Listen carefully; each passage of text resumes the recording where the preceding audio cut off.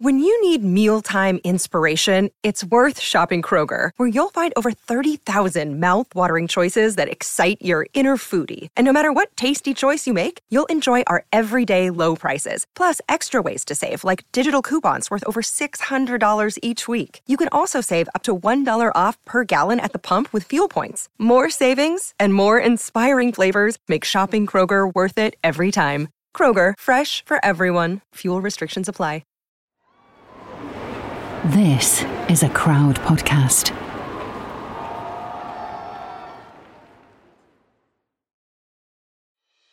Tennis is numbers.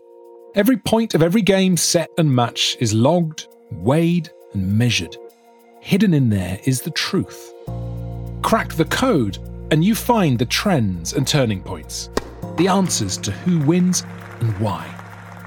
But here's the thing. Tennis isn't just truth. It's not just winning. The data on a hard drive's memory doesn't explain our own. Numbers don't add up to what we see, what we feel. Tennis is numbers. Roger Federer has 20 Grand Slam titles. But first, you remember his easy elegance, the monogrammed whites, the Swiss precision, his eloquence in victory. Rafael Nadal has 20 Grand Slam titles too. But first, you think of his intensity. The bulging bicep, the twitchy obsessions, the matador roar of celebration. Trophies, they're props. How the stars play is what we remember. Back in the 1970s, it's John McEnroe and Bjorn Borg.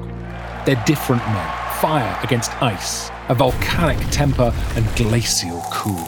A contrast that demands you pick sides, a rivalry to split opinion and swell the gate. And in their slipstream is Vitas Gerulaitis.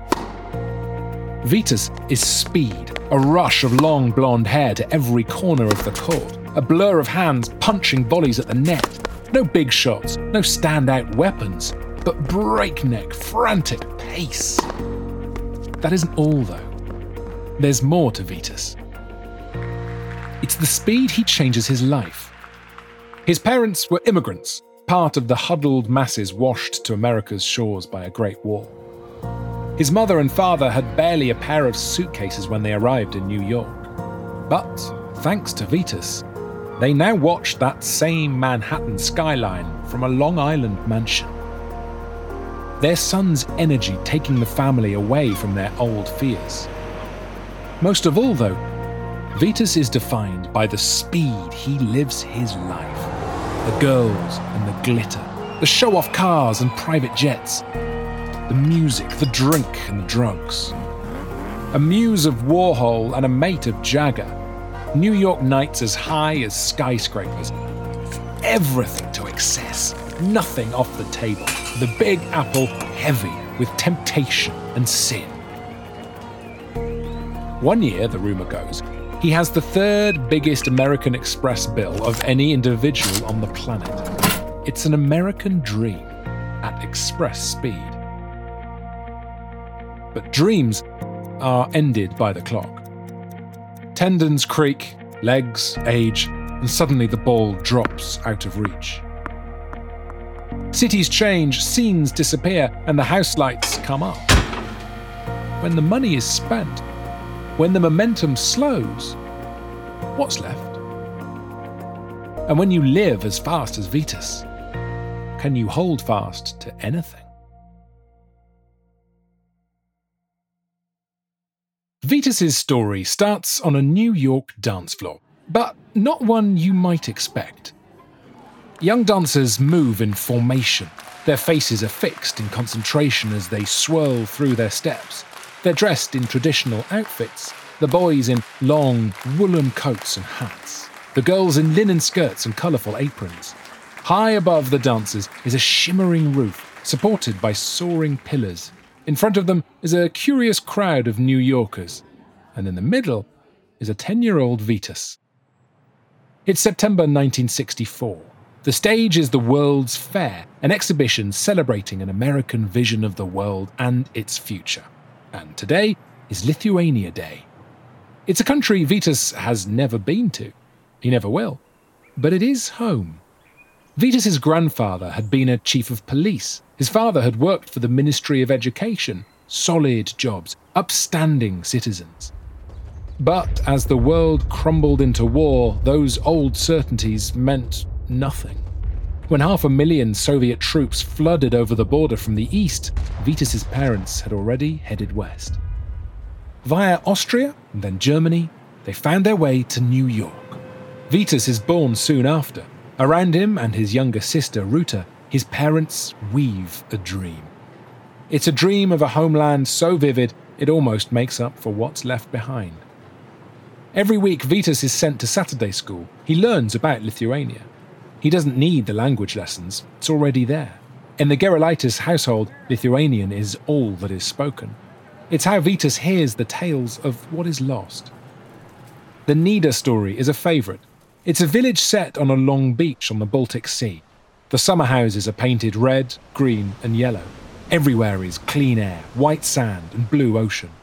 It's simple, it's perfect. But, like all dreams, it is not real. It's idyllic but idealised. It leaves out the details, the difficulties, the mess. And there is lots of mess in post-war Lithuania. After Vitas's family chose to leave, others are forced to. His parents went west, but more are deported east to Siberia. Those who refuse or resist are killed. Neighbour informs on neighbour. Freedoms freeze as the Cold War bites. And so, Vitas's parents hang out with other Lithuanian migrants in New York. They talk about the old country and marvel at the new. And when the World Fair comes to town, they and their children dance and dream of the homeland. One free of Soviet influence, one of which the World's Fair organisers would approve. Vitas's parents make a myth of the past. Maybe that makes it easier to believe in the romance of their future. Maybe, as poor immigrants to a brash New York, there is no other way. Vitas's father was a former national tennis champion in Lithuania. The sport was one of the few things he could bring with him. It is one of the few things he can give to his children. Every weekend, Vitas is on the opposite side of the net. Forest Park in Queens is nothing special. 6 cracked green rectangles, trees reaching up over the surrounding fence. But it doesn't have to be. The lessons are as basic as the courts. Vitas learns to read a bounce, to time a swing, and most of all, to chase. His father, whose own life plans have been turned upside down, teaches Vitas that a tennis career can fail. A shortage of skill, a lack of luck, injury or ill health, but never a lack of effort. Not from his son. In America, in sport, the promise is the same. Connections and background mean nothing. Effort and excellence are everything. Dream a life, claim a life. To make your fortune, though, sometimes you also need some fortune. For Vitas, it comes on a nondescript, low-rise street at the outskirts of New York. Port Washington Tennis Academy opens in 1966, and Vitas makes the trip past the gas pumps, sewage works, and auto repair shops to walk through its doors a year later. It's not a country club. There isn't a pool or a restaurant. It's not a place for the great and good to gather and gossip. There's no time for that. It's a place for kids who want to get on, rather than just get along. A few years later, a young McEnroe, already brash and loud, will start training there. It's perfect for Vitas. He's still in high school when he crushes the top-ranked player at Columbia University. 6-love, 6-love. Word spreads of a teenage sensation. It's not that Vitas is from the wrong side of the tracks, it's more that Port Washington isn't even on the map. Vitas enrolls at Columbia University himself. But it doesn't last long. The professional tennis world is calling. It's time to turn the grind into green. He reaches the Wimbledon quarterfinals as a 21-year-old. By 23, he wins the Australian Open. And Vitas knows exactly what to do with the prize money. 7 bedrooms, 7 bathrooms, a pool, gardens, and a private beach. It's a home. More importantly for Vitas, it's a family home, a way to repay. So the whole Gerulaitis family move into the Art Deco mansion with him. In a generation, hustle has delivered the American dream. At least one part of it. 50 years before Vetus arrives at his new Long Island home, F. Scott Fitzgerald had stood on the same shore. He saw the mansions, he saw the parties, he saw the cars. He saw how the cash burned and the 20s roared. And he wrote The Great Gatsby, a novel about America, new money and old weaknesses. Half a century later, across the water from Vetus's balcony, shine New York's lights. Partying, the pleasure, the people, the promise of fame enjoyed, a nightlife lived, and another dream to chase. Vetus and his father sit in front of a television camera. They're shooting a commercial. Vetus is the face of a new Peugeot, slick, youthful, European chic, but with an American appetite for life. That's the idea. Vetus is driving. His father's in the back. Around them, makeup artists, microphone men, and hangers-on. The camera rolls, the clapperboard snaps, silence falls. Vetus's father leans forward and, in a voice dripping with disdain and his strong Lithuanian accent, asks, "What for, Vetus, do you need to have this long hair?" For his father's generation, what you do defines you. For Vetus, how you do it is just as important. Vetus plays tennis, but he also plays a role. With his curly hair flowing behind him, the court is his kingdom. A matinee idol winning hearts, minds, and matches. He showboats, he rages, he laughs, he brags, but he always charms. As colour television arrives, he's waiting, a Technicolor character for a new age. Tennis hasn't always been like this. As a teenager, Vetus trained at Port Washington, but he works across town at Westside Tennis Club. He's a member of the ground staff, tending court surfaces, tightening net cords, and an unwritten part of the job this, Vetus is there to be seen. For the well-off members of the Westside Club, their membership dues keep someone always on hand. Someone to carry a bag, to sweep the lines, to ice a drink. And Vetus resents every second of it. Tennis for him isn't dress codes and decorum. It isn't a polite sideshow to the social gathering. It's full bore. It is effort and emotion splattered across the court. He sees the easy entitlement at Westside, the margin for error in life that he never had, and he sets his course the other way. Around the same time, he's invited on a tour of Australia. The idea is for the promising junior to gain some experience, to soak up the wisdom of his elders. It isn't what happens. In one match, Vetus storms off court. In another, he shoves his opponent in the chest. Another night, another controversy. An opponent slides under the net, pursing one of Vetus's drop shots. Vetus mockingly stands over him, counting to 10 like a boxing referee. In one of the highlights of the trip, Vetus warms up Australian Open champion Ken Rosewall. He's meant to supply the local favourite with a stream of shots, help Rosewall get his eye in. It's a service, like the one Vetus grudgingly gives to the Westside members. Vetus isn't at work, though. He is at play. Instead of dutifully returning the ball to Rosewall, he suddenly slaps a winner past the great man. For Vetus, deference is dead. The box office is king. He is ringmaster to the circus. And this revolution will be televised.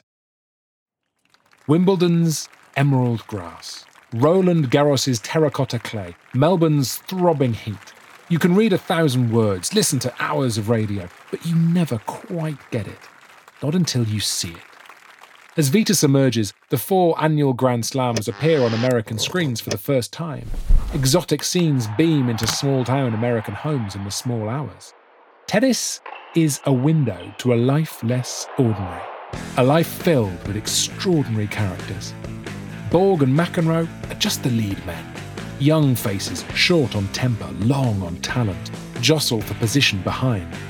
And it isn't just men. The top women players forge out with their own tour and strike their own television deals. Sponsors hurry along soon after. The top players are clad by competing sportswear giants. They appear in commercials and on billboards. Stan Smith, a rival American player, lends his name to a shoe that sells millions. Elton John writes a theme tune for Philadelphia's tennis team. The bare bottom of an unknown amateur player becomes a wildly popular poster. The American public, gripped by a fitness boom, book out public courts during the day and Madison Square Gardens at night. Tennis is everywhere. It's a commercial success and a cultural phenomenon. Once starchy and stuffy, it's now a sport for everyone. Vitas does not win as often as some. His Australian Open title is his only Grand Slam. He is ranked third in the world, but never higher. But whatever the result on the court, he's always unmatched in the media. After losing to Borg in the Wimbledon semi-finals, he jokes with the press. He makes light of his defeat. He pokes fun at himself and his friend Borg.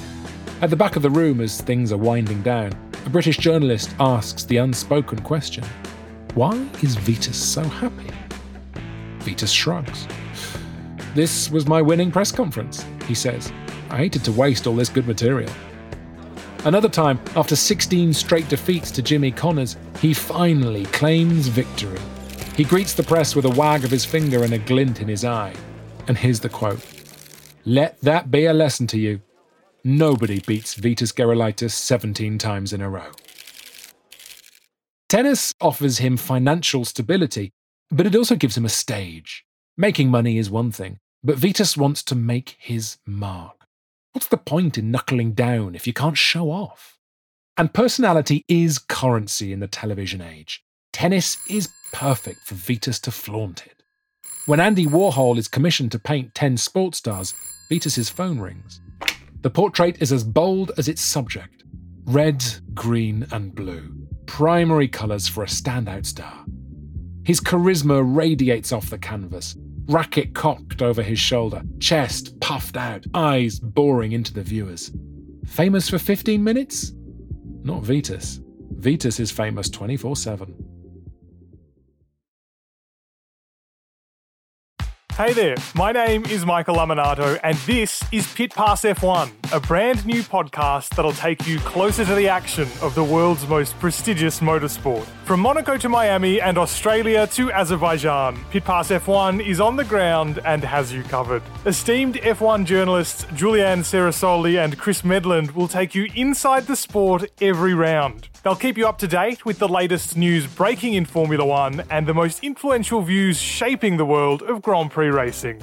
Every Friday, we'll be bringing you a track guide and race preview, and Chris and Ju will be in your feed every morning from Saturday through to Monday to keep you up to date on all the day's action on and off the track.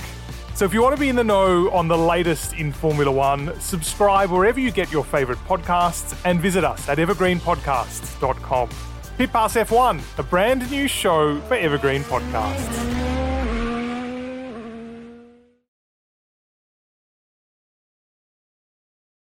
Vitas is playing a warm-up tournament under the baking sun in Sydney. Next week's Australian Open will end with his only Grand Slam title. Back home in New York, there are queues snaking outside cinemas. Tony Manero is the film's star, an immigrant kid escaping New York's daily realities in the dark corners and bright lights of its nightlife. Saturday Night Fever is catching. This is disco at its peak. After the activism of the 60s, disco is hedonism, a lavish sound for outlandishly dressed dance floors, an escape from the everyday in glamour and glitter balls. There is plenty to escape from as well. The Vietnam War has sapped America of confidence and countless young lives. The Watergate scandal had cost it a president and moral certainty too. The oil crisis is sending unemployment skywards. And in New York, it's worse than anywhere. The city government is on the brink of bankruptcy. Libraries and hospitals are closing and crime is rocketing. Those who can afford it flee to the suburbs. In their wake, squatters fill shattered buildings. Disco and drugs are the only growth industries. And as the music changes, so does the product. Disco is not a scene for tripping out and passing out. Instead, its followers freak out on cocaine, arriving in bulk and quality from the cartels of Colombia. Vitas has seen the shift. As a freshman at Columbia, he would pull his tennis teammates away from their books and into the fray of New York's nights. Less than 5 years later, a star of a tennis circuit that's electrifying America, he is back on the town. And no longer on a student budget. His yellow Datsun is now a yellow Rolls-Royce with a personalised licence plate. Vitus G. He's a friend of the owner, so he parks up outside Studio 54, the heart of New York's disco beat, a place where the nights spin like the roller skaters on the dance floor. It's an old theatre. The top balcony is where the casual hookups get heavy. The basement is where the drugs sell in supermarket volumes, and between the two, the people are the draw. Mick Jagger, Elizabeth Taylor, or David Bowie may be cutting loose. Grace Jones, Liza Minnelli, or Truman Capote may be drinking at the bar. And all around them is the wildest life that New York can offer. Gay, straight, rich, poor, black, white, it doesn't matter. That you're down for a good time is what counts, not being down on the guest list. Vitus sums up the mix. He is the New York native turned global celebrity, the immigrant outsider shaking up an establishment sport. Broadway Vitus, they call him, living as large as the Times Square billboards. And he attracts similar attention. Here he is on the front of People Weekly. He leans on the bonnet of another Rolls-Royce, an immaculate white suit accessorised with a wide grin. The 10 sexiest bachelors in the world, it says. I don't get lonely too often, Vitus tells the interviewer inside. He dates fellow tennis star Chris Evert, but actresses, models and socialites too. One night, at an upmarket meal with friends, his fiancée tells the table she wants to have 4 kids by the time she is 40. Vitus, quick as a whip, says that by the same age, he wants to have 6 wives. They never marry.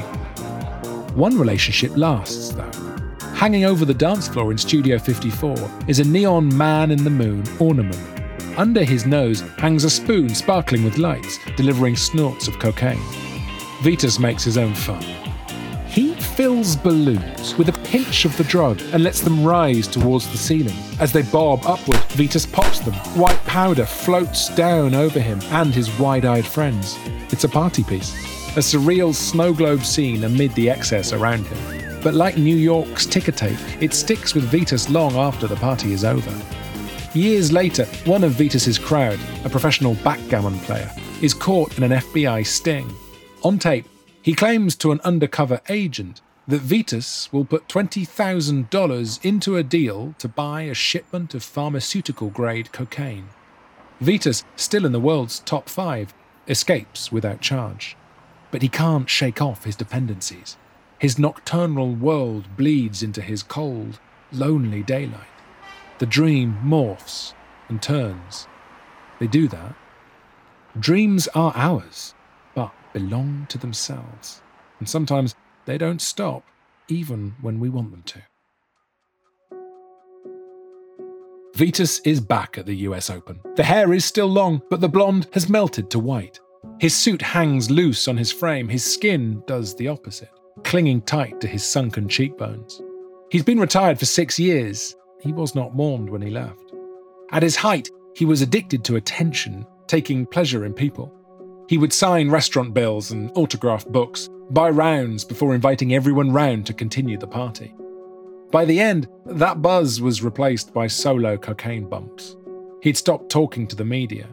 Once he had blown kisses to the crowd after every match, and now he walked off court, into his waiting Rolls-Royce, and didn't stop driving until he was back in Long Island. He had foreseen the end, and he didn't like what it looked like. Here's another quote, in the third person again. Who's going to give a damn about Vitus Gerulaitis when he's finished playing tennis? Half the people don't care already. Now, in the stands of the US Open as a spectator, everything looks different to Vitus. The game is different. He watches as his friend and rival Jimmy Connors, the last man standing from his standout generation, is knocked out. The big serve trumps all as steel rackets turn to graphite. The tournament is won by Stefan Edberg, one of the clean-cut corporate stars squeezing victories and colour out of the game. And the city beyond is different now. New York's party scene is ravaged. AIDS has scarred and scared communities. Crack cocaine is everywhere and leading nowhere. New laws and surging property prices have shuttered the Manhattan night spots that never slept. The boom instead comes from across town in Wall Street. Straightened, straight-laced times, sharp suits and slicked hair. Disco's flamboyance seems frivolous, even ridiculous. And Vitus, Broadway Vitus, is different. He had been a symbol of invitations accepted and appetites indulged, the glory of youth and freedom. Now, he's a warning, a cautionary tale about the dangers of flying too close to the neon lights, of how you can be burning bright and still slowly fade away. He's a tired man, and he's become a tired cliché, the aging playboy left behind by his scene, a pastiche of his own past. It's the end of his father's life that forces him to look at his own, to face up to past mistakes and face the future. He goes to rehab in Houston, again, but maybe, finally, this time it's worked. The $3 million in prize money is long gone, but he has direction, an idea of what the next act might be. He's a commentator. His on-air flow is broken by sniffs from sinuses, but the wit and warmth are there.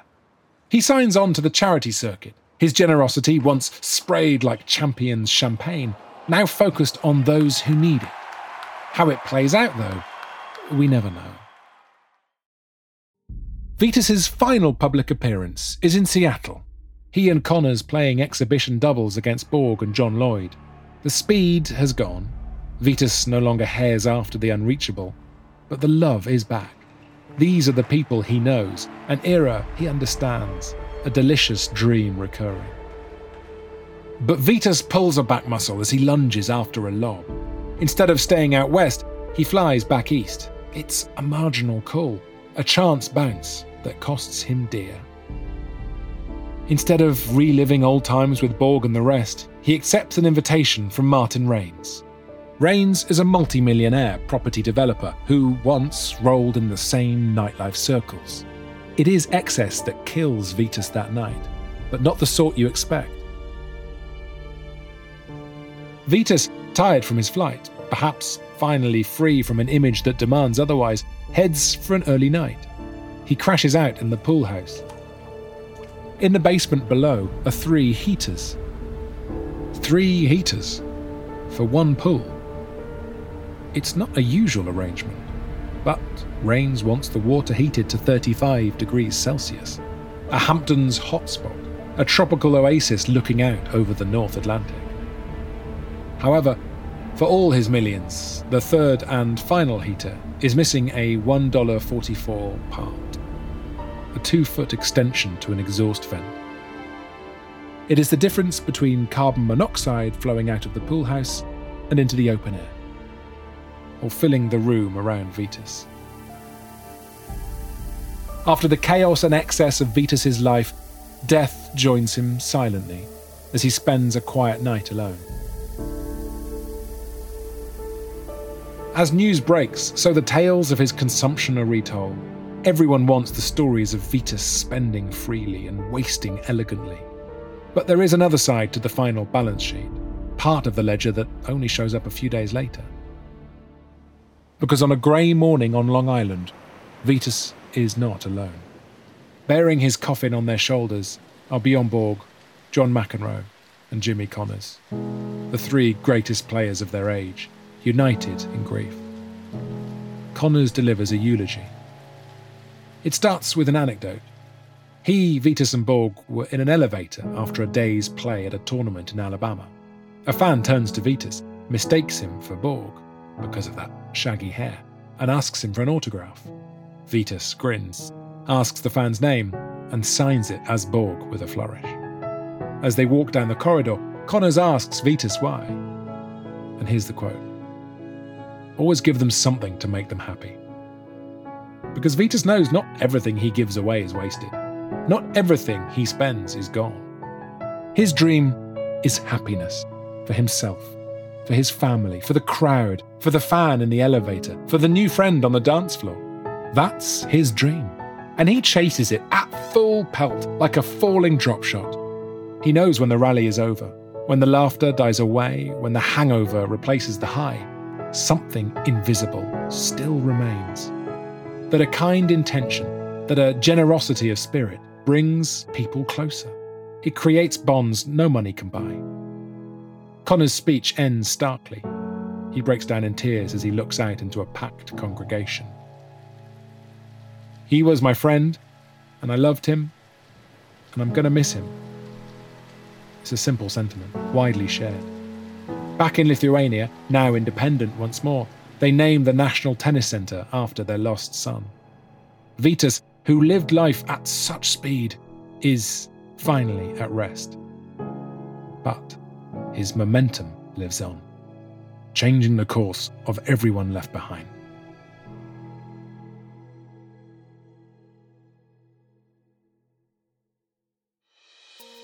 And that's the story of Vytas Gerulaitis. It was written by Mike Henson and performed by me, Tom Price. It was edited by Charlie Frost. The music we used is from our partners BMG Production Music. If this is your first episode, then scroll down on our feed and find the episode about Sonny Liston, heavyweight champion of the world, or Jock Stein, the manager who died after a heart attack on the side of the pitch, on what should have been one of Scottish football's greatest nights. I got to present that episode, and it's brilliantly written and such a fitting tribute to the big man. We'll have a new episode out on Monday, and if you're up to date, then why not try our Death of a Rockstar series? It's like this one, only it's about the lives of people like Freddie Mercury, George Michael, Whitney Houston, and many, many more.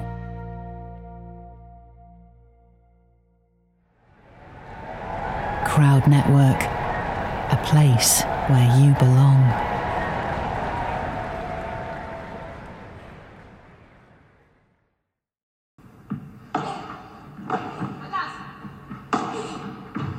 Hey there, and welcome to the Joy of Paddle podcast, hosted by me, Minter Dial, a veteran of the paddle tennis world, and sponsored by Paddle 1969. Whether you're a paddle tennis aficionado, just beginning, or have never even heard of paddle, or padel, as it's called in North America, this is an exhilarating new show that delves into the captivating stories of notable paddle personalities worldwide. In its inaugural season, you'll be treated to exclusive anecdotes, valuable tips, life lessons, and humorous moments shared by esteemed professional paddle players, industry insiders, and passionate paddle enthusiasts. With each season aligning with the Pro Tour, you can anticipate 2 engaging episodes per month. The Joy of Paddle podcast is part of the Evergreen Podcast Network, where you can find other great shows in a number of categories, such as sports, health and wellness, true crime, and fiction.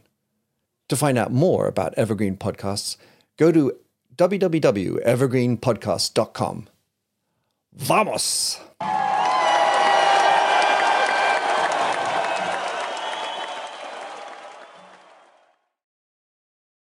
Get ready, race fans, because the ultimate NASCAR experience is about to hit the airwaves. Welcome to Pit Pass NASCAR, the podcast that takes you deep into the heart-pounding world of NASCAR racing. Join us each week as we bring you closer to the NASCAR action with exclusive interviews and all the news and rumors you need with your favorite drivers, team members, and industry insiders.